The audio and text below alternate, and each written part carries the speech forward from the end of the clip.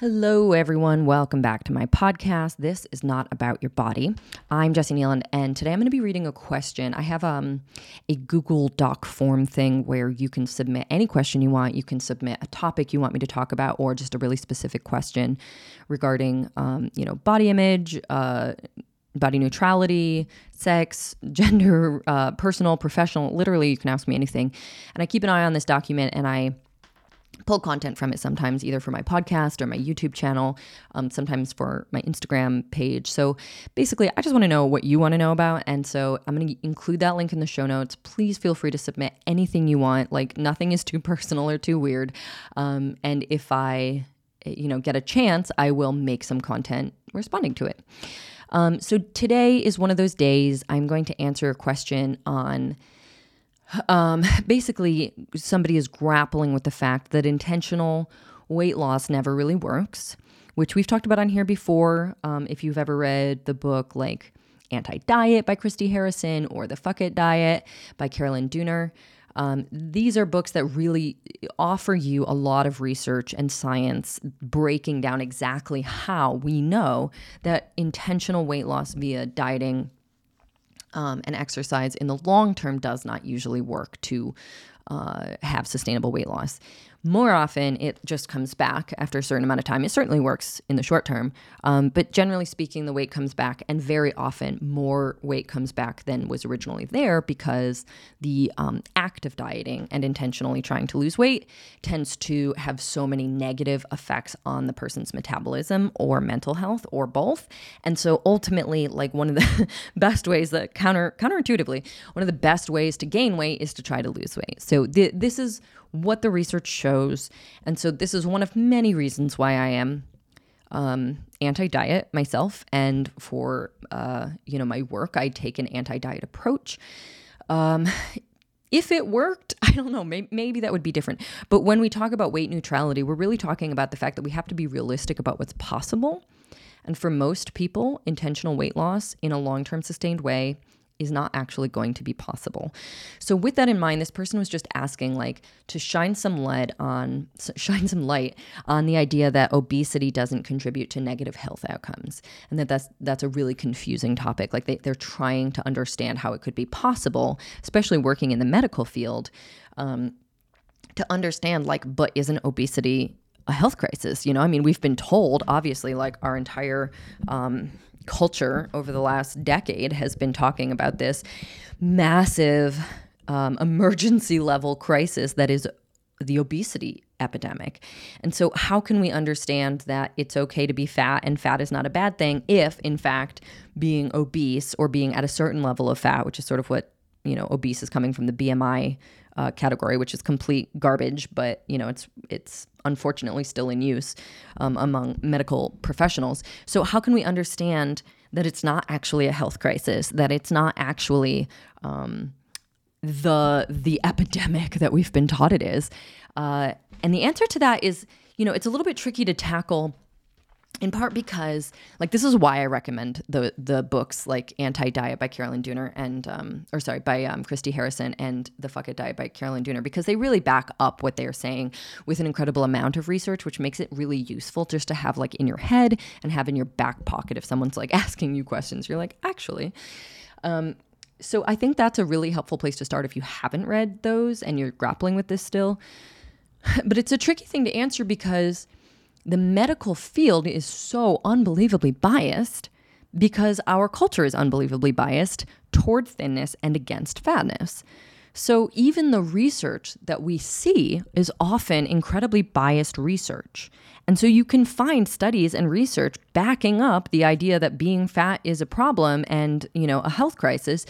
And you can find it backing up that is not true, right? Because research is biased. And a lot of times that research is being done or funded by people who have a really big investment in us thinking that being fat is a health crisis, because it's pharmaceutical companies and other medical institutions who benefit from treating fatness as a medical problem. So with all that in mind, you can absolutely read a book and you're like, oh my God, being fat is so bad for you.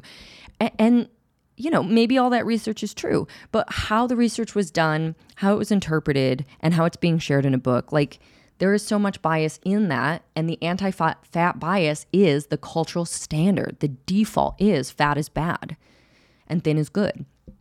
So it's tricky. But I will say that one of the most important and clarifying things you can do is just simply to separate a person's behaviors, habits, and choices from their body size. This is the best, cleanest way I can explain this is you can have a health crisis and be fat, and you can have a health crisis and be thin. You can, but that tells us right there, right? Like there's a correlation perhaps between fat folks and certain health crises, like high cholesterol or blood pressure or whatever. But we also know that a person who is in a very large body can have perfectly fine blood work. And that's how we know that they are not causation. They are correlation, which means they often fly together, but one does not cause the other. So what is the thing causing it? That's sort of the question. But if you separate a person's behaviors from their body size, you can immediately start seeing some very much more useful information. For example, a person who is in a very large body but exercises and eats nutritiously and is happy and has low stress and sleeps well, like that person is very likely to have some pretty good blood work, right? Like those are things, those activities and behaviors are likely to lead to a healthy body. So they can be in a large body and healthy.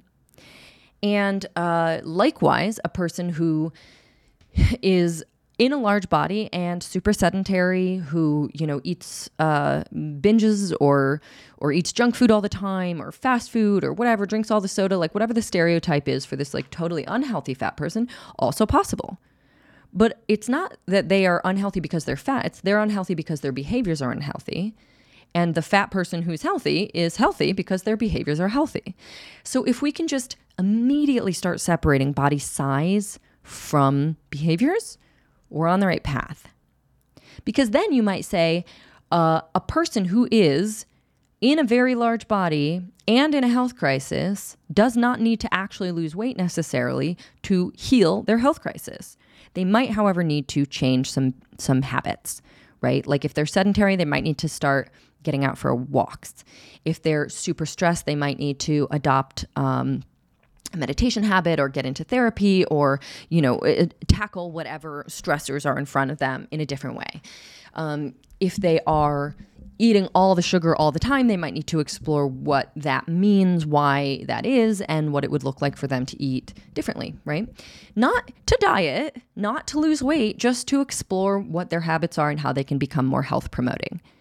And if a person does that, even if they lose no weight, they are very likely to improve their health because our health is, generally speaking, obviously there are so many components to health. I can't even say that it's the result of, but it's certainly very informed by our behaviors.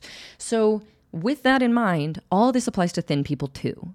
And we kind of know that, but we ignore the fact that we know that when it comes to people in fat bodies. So a very thin person could have very bad blood work, high cholesterol, high blood pressure, whatever it is. They could have lots of health issues that come from unhealthy behaviors. Maybe they're sedentary, they smoke cigarettes, they drink too much, they're super stressed, they don't sleep well, whatever is going on for them. They have behaviors and, habits and patterns that lead to poor health outcomes. So they're thin and unhealthy. Now, they might be thin only because of metabolism, genetics, whatever, or maybe they have an eating disorder, right? Or maybe they're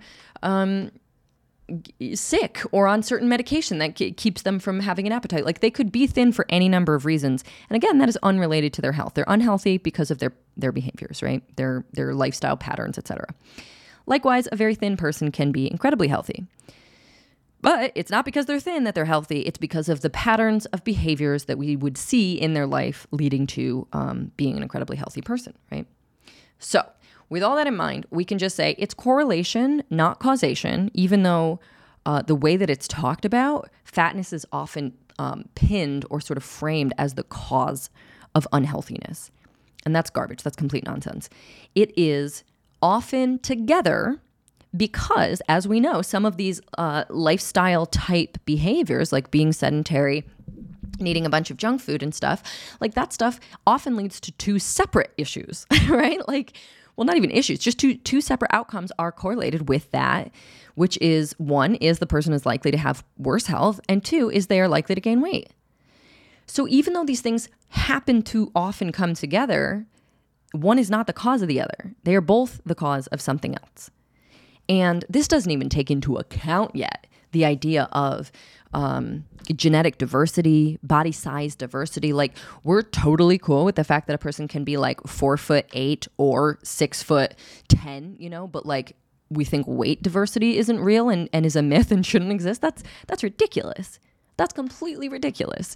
So body diversity, genetics, you know, sort of set point metabolisms, all these things inform how a person's body will respond to certain habits. So like, you might be the healthiest person in the world and still be in a larger body because that's you, that's body diversity. Or you might be in a larger body and do all this healthy stuff and not be able to lose weight because you tanked your metabolism a long time ago by trying to diet for, you know, decades, right?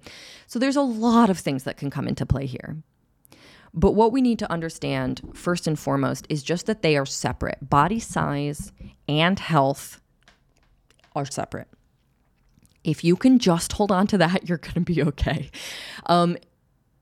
If you want to go deeper into this, then we can talk about things like really specifically how damaging and dangerous it is to pursue weight loss in order to try to get healthier. Both because we know intentional weight loss has this sort of backlash, metabolically damaging effect and psychologically damaging effect on a lot of people. And also because I think there's just a way in which when you're trying to, when you're measuring success by weight loss, you totally miss out on all of the motivating success, self-worth boosters, you know, the wins of getting healthier. And so it actually makes it super unmotivating. So for example, if you're waiting to lose 20 pounds in order to feel like successful, like you're healthier now, no matter how good your blood work gets, no matter how much more energy you have, no matter how better your sex life or your sleep is, like none of those will feel like wins because you're just looking for the weight to change, which makes this whole thing, this whole attempt to get healthier, pretty unfun, you know, really demotivating. And because weight loss itself is so difficult and it's unrelated, you know, it's like you can be pursuing weight loss and pursuing healthy habits. That is often just going to like completely take over any of the pride you feel in having cooked multiple, you know, healthier meals for yourself that week, or having gone on the walks that you said you would go on, or whatever. Like, instead of feeling really good about the fact that you're like, wow, yeah, I've been feeling a little bit lighter in the morning, like energetically, you know, more energized and happier, you're like, what did I weigh in the morning? You know, it completely tanks the natural motivating force that is working to improve something and seeing results. Because if you're working to improve your health and you're seeing results in all these other ways that we can see health improve, that's incredible. You know, like what a wonderful feeling. I said I was going to do these things. I did them. And now I'm being rewarded by having like, you know, better mood, better sleep, better sex, better whatever, bowel movements. You know, like there's so many things that can be improved in your overall health that are all health, better mental health. And you just miss them because you're so focused on trying to lose weight that you just, that's it. It becomes the focus. And it's hard to do. And often it goes completely against the health promoting behaviors in the first place. Because like a health promoting behavior might be, you know, eating like a hearty meal with lots of good fats and veggies and all this stuff. And a weight loss promoting meal might be like diet crackers and low fat cheese and carrots and celery. And like, that's bad for you for a lot of reasons, right? Like you're going to end up starving. You're going to end up feeling deprived. You definitely didn't get any of the nutrients of the health promoting meal because you're eating these like diet crackers. And ultimately you're probably going to feel like garbage.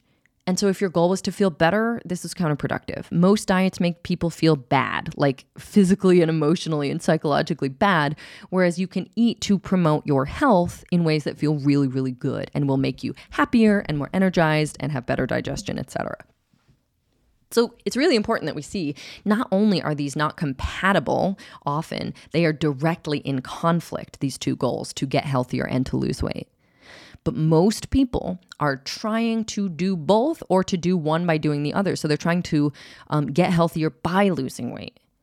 And frankly, it's so backwards. It doesn't work, and it leads to this really shamey, heavy feeling of like, I'm a failure.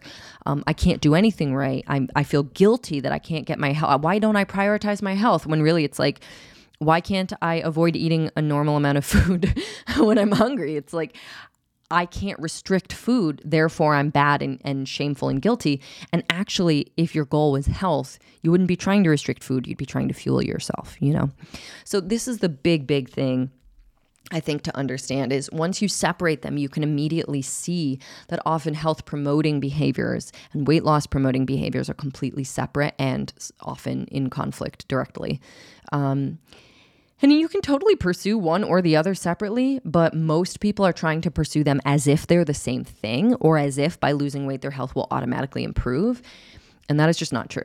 You could eat diet crackers for 6 months and lose a shit ton of weight and your health will have gone down significantly, right? Like all kinds of stuff would have fallen apart in your body in that time.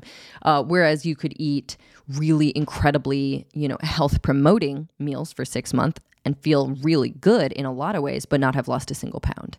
So that's what I think the big thing to sort of understand is how separate these are and how productive it really is to be focused on the weight part, the body size part, instead of the health part. Now, if you're somebody who's in a larger body because you have unhealthy habits, then probably when you change your habits to become more health promoting, you may see weight loss, right? Like that's totally likely. But I think focusing on it like I'm trying to lose weight is so different than allowing weight loss to be a natural and organic side effect of I'm trying to get healthier. So again, like if your natural sort of your metabolic set point is lower than where you are now, and you happen to be at a higher weight because of certain stressors in your life, certain changes, maybe you stopped moving during the pandemic, or you got so overwhelmed emotionally that you started comfort eating in a way that you didn't used to. And now you're like, oh, okay, I'm in therapy, I'm back in the world, I'm like, getting much more social support. So I'm going back to those old behaviors that felt good to me before. Well, yeah, weight loss might naturally be the result. And that's great. That's fine.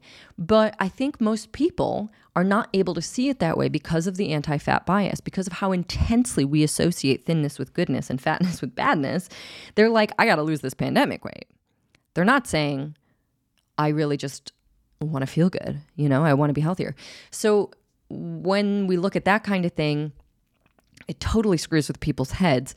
But also it's possible that a person could gain weight having nothing to do with their behaviors, right? Like maybe they went on a life-saving medication, or maybe their behaviors changed, but they're not about to change back, like maybe the stressors that entered your life when you started to gain weight are still there. So you really don't get to just go back to the pre-stress life. Maybe you start looking at some, management techniques that are different, and that's great. But like, it's also totally possible that the world right now is super freaking stressful. And if you don't have the coping tools or skills or support resources that you need, then comfort eating is just going to like be a part of your life for a while. And that's okay. So even if people who gained weight and think to themselves, oh, I'm going to go back to my old habits and lose weight or whatever, sometimes it wasn't the habits that changed things. Sometimes it wasn't something that you can return to. And so again, focusing on body size there instead of what would it take for me to feel better, or what would health look like for me right now, is just a huge disservice to anybody and everybody, really. Everybody is better off, like no matter your body size and no matter your health situation, everybody is better off by holding these two pieces of information as completely separate and unrelated.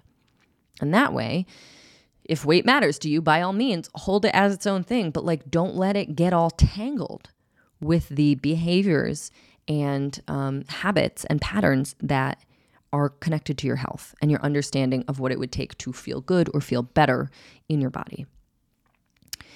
So I hope that is helpful.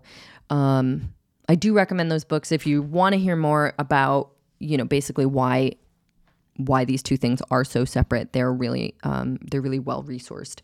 And even if you just wanted like a super simple resource and didn't want to read a whole book, there's an article, I think it's the New York Times from years ago, but it's called Why Everything You Thought You Knew About Obesity is Wrong. And it's worth just Googling that, because you will find the article. And it's just basically like a little bit of a 101 about how the fat bias sort of impacts how everybody has been understanding obesity. And by the way, obesity is a complete garbage word that was made up by the people who, again, are invested in medicalizing fatness for their own financial gain, and the BMI, sort of using different categories in the BMI to medicalize a certain kind or a certain amount of fatness, which is all just garbage and frankly offensive to me. So I use it here because it was in the question and because it's part of our language, but not because I believe that this word is valid. It's not.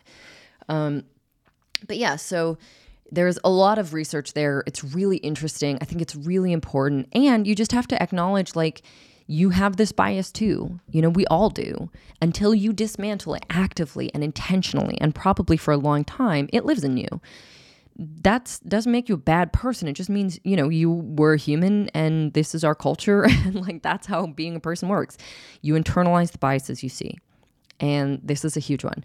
It's also worth mentioning, just as a little last thought here, people who experience stigma have worse health outcomes. So this is some really brilliant research that is showing us that people who are stigmatized or marginalized they are by a landslide going to have worse health. There are a lot of reasons for this, all super interesting. A lot of them are explored in the book Anti-Diet. But just knowing that also really informs, I think it needs to inform our understanding of fatness and health. Because if fat people in a fat-phobic society are being treated with stigma and marginalization, then their health will be worse. Does that mean their health outcomes are the result of their fatness? Absolutely fucking not. It is the result of fat phobia. It is the result of the anti-fat bias. It is the result of systemic oppression against fatness and fat people.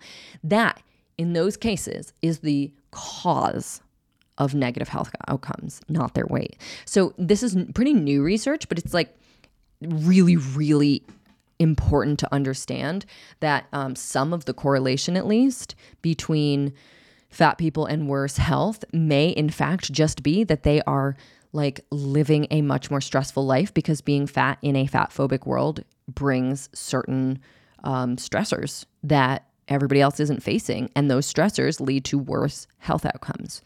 And that is huge. So that's just the last thing I want to say about that. Thank you for listening, everyone. I am happy to have you here. Please submit any questions or topics you want using the form in my show notes. I love to hear from people and whatever's on your mind, whatever's like interesting to you right now or confusing to you. I'm happy to hear about it. And then also, if you wanted to support me on Patreon or, tip me for the free content that you really liked or found value in or whatever, you can do that on buymeacoffee.com. So both of those links will also be in my show notes. And just so that you know, I am very, very grateful to everybody who supports my free content, because I love doing it. But I make this because I love it and I want to connect with you. So thank you so much to everybody who supports me there. And that is it. Thank you for listening, and I will catch you next week.